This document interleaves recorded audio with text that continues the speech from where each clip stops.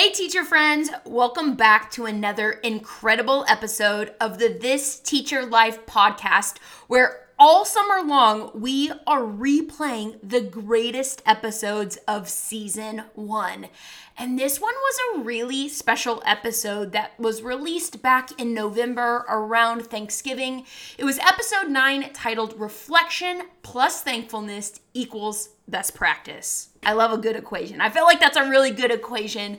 But it was talking about thankfulness around Thanksgiving time. And it talks a lot about an SEL self-reflection activity that I did with students to help us better understand what the season of thankfulness is all about. And truly, as I reflect right now on things that we can be thankful for during distance learning, I think the list is kind of long. I know it was hard, and I know that it was not what we predicted, not the way that we wanted to end the school year, but there are so many beautiful things that stemmed from it. And whatever the classroom looks like in August, I think that this activity is absolutely something that you can do with kids in a classroom, with kids online, and I think it's something that's really going to touch our hearts and our heads. And I'm pumped to replay it right now for you. So let's get rolling.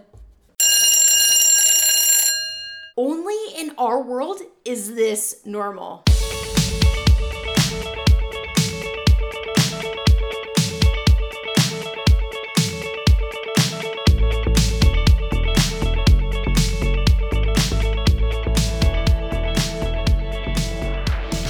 Hi friends, it's me, Monica Genta, and I'm really excited to be bringing you episodes of this podcast every week. It's full of tips and tricks, stories and strategies, celebrations and struggles, all from the real life that we are living every day. Welcome to This Teacher Life.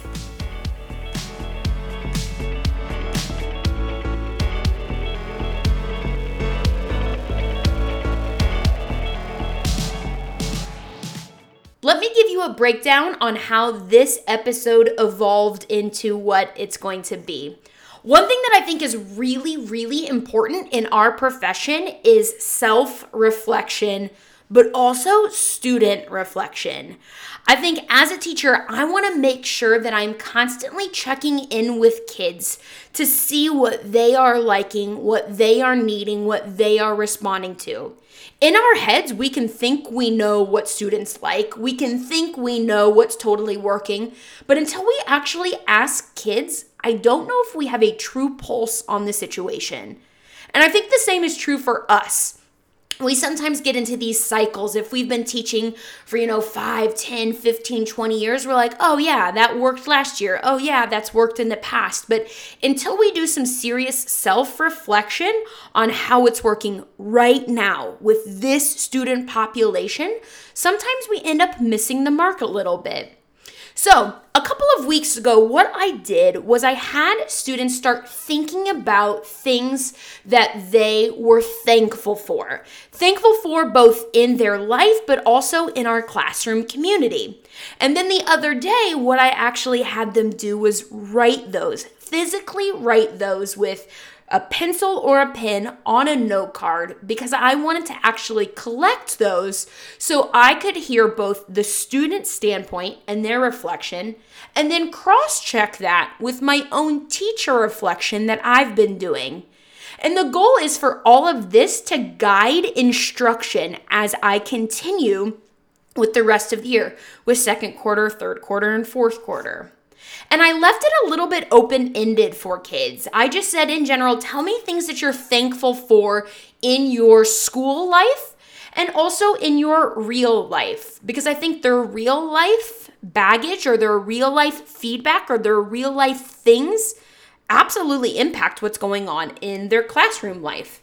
And so I collected all of these note cards, and I just felt so compelled to share some of these with you.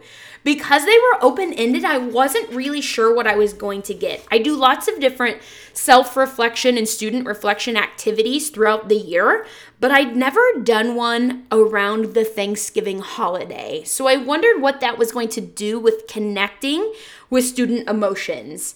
And so I wanted to just share a few. These are literally off of the note cards from students. One student put, I'm thankful that I haven't put myself down in a while. I'm thankful that my self-esteem and my self-confidence is raising. I'm thankful for the chances that you're given in this classroom. I'm thankful that you always give me another try. I'm thankful that I have teachers like you who truly do care for all of their students. I'm thankful that things are so positive in here. Even when other people don't get things right, even when 98% of students get something right and one person gets something wrong, we as a class are such a family because we're so positive. I'm thankful that I'm getting good life skills from my dad.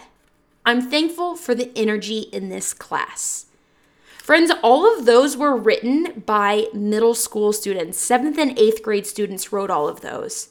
And isn't it interesting how so many kids chose heart things? They chose things that are connected to emotion. They chose things that are not connected to things like candy and free time and recess. Like, they chose things that made us feel, that are connected to the heart. And I love when we leave things a little bit open-ended, we get authentic responses from kids. I had students do this anonymously, but what's really, really interesting was I started to find some patterns within some of my students.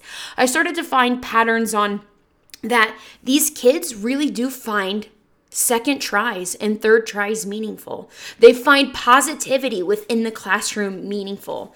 They understand when a teacher truly does care. There were a couple at the beginning where they're thankful about self-confidence and that they haven't degraded themselves.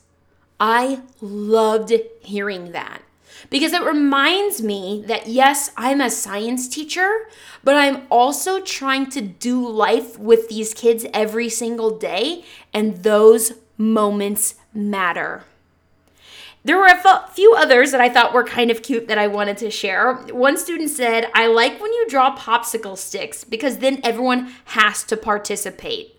In my classroom, I force participation because a hand up in my class indicates that you have a question, not that you want to answer a question. It's a practice that a lot of us as teachers use, but it's interesting that that does push kids outside of their comfort zone. But then as they self-reflect, they can say, it makes me nervous sometimes and it forces me to actually be engaged. Hello, that's the point. I'm glad you realize that.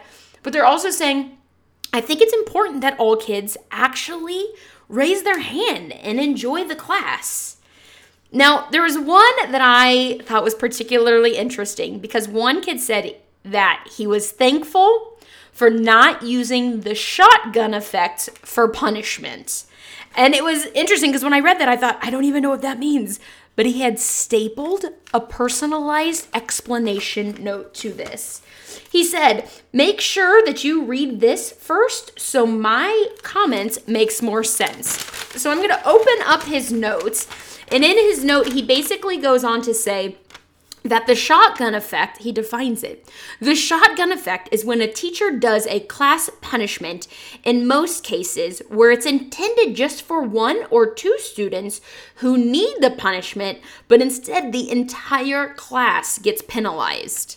And I thought, what an interesting thing that a kid is thankful for, that I don't use the shotgun effect, that I don't penalize or punish the entire class when really I need to target just a few kids. Isn't that interesting?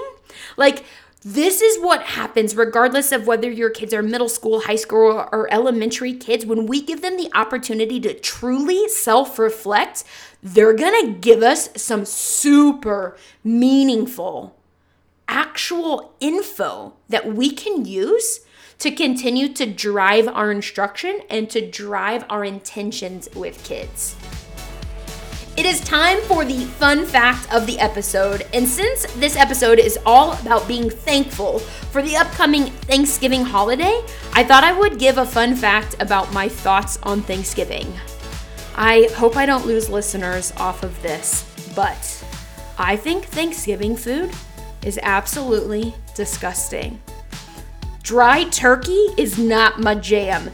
I do not prefer marshmallows on like a spongy orange vegetable. Is a yam a vegetable? I don't really know. Cranberry sauce? What? No, thank you.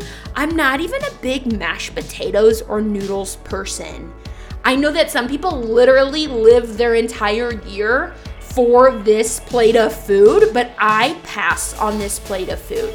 If I could plan my own Thanksgiving gathering with like all my families and friends, we would order pizza and we would have pizza and no pie. We would get like a Treatza pizza from the Dairy Queen. We would get some Domino's pizza up in the table, and we would go around and say how thankful we were for the variety of pizzas, not for the variety of pumpkin dishes. Are you with me on this? I hope you're with me on this. All right, I've got another set of thankfulness note cards that I want to share with you that are absolutely hilarious. You're going to want to stick around for all of these because as much as those heartfelt cards really, really helped, it was also funny because on the flip side of that, I had so typical kid responses on things that they were thankful for. Like one kid says, I'm thankful for getting braces to fix my crooked teeth. Like, I love it, middle school kids. I'm thankful for the sick beats that Miss G plays during class. I want to note that they put beats with a Z. Yes. I'm thankful that I'm getting taller. I'm thankful that I can saw a board perfectly without cutting off my finger. Rock solid. Oh my God, I love that. I'm thankful for the ordinary fun. I think they mean extraordinary fun. God love them. The ordinary fun, like running around to collect the papers. I've never seen a teacher do that, and it is so exciting. I'm thankful to have a goofy teacher like you. And this is a perfect one to end on. I'm thankful for my jump shot. Yes. Guys, this activity is so stinking fun. It's going to make you laugh. It's going to make you think. It's going to make you reflect. And it's going to do the exact same thing for our students. I am so thankful that they took this activity seriously. And I think they're going to be so thankful that I can take some of the feedback that I got. Some things like, Miss Genta, we do some testing sometimes on technology, which is something we think kids like, right? Like I want to take a test on a Chromebook. So I've actually converted a bunch of tests to Chromebooks. And I got so many students writing on these note cards that they would be thankful if they took pencil paper tests again. I didn't know that. I thought I was doing something that they were thankful for. And then they kind of flipped that on me and said, no, actually, can we test on pencil paper? I would feel more comfortable with that. I totally urge you, whether you're doing this on note cards or you're creating a survey in your Google Classroom or you're just having an open conversation with kids, whether you do it as a thankfulness activity or you do it just as a reflection on a Tuesday, I think that when we ask students what they are thankful for, what they need, what they want, what they're concerned about, what they love, we can use that. And then we as teachers are thankful for what happens next. Truly, I am so thankful that you are here listening to this podcast.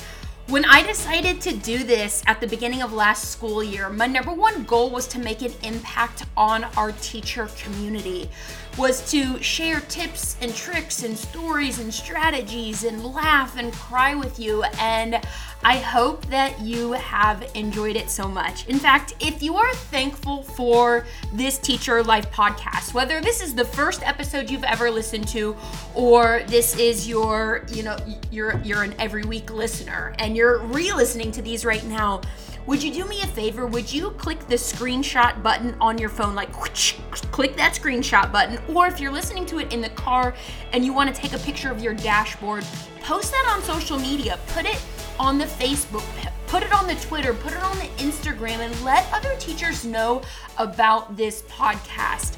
I want to continue sharing and growing in the teacher community. And when you let other teachers know that this is a great source of fun and energy and ideas, I think that means a lot. So we're going to continue with the summer replays, and then season 2 starts in August. Thanks for listening, everybody.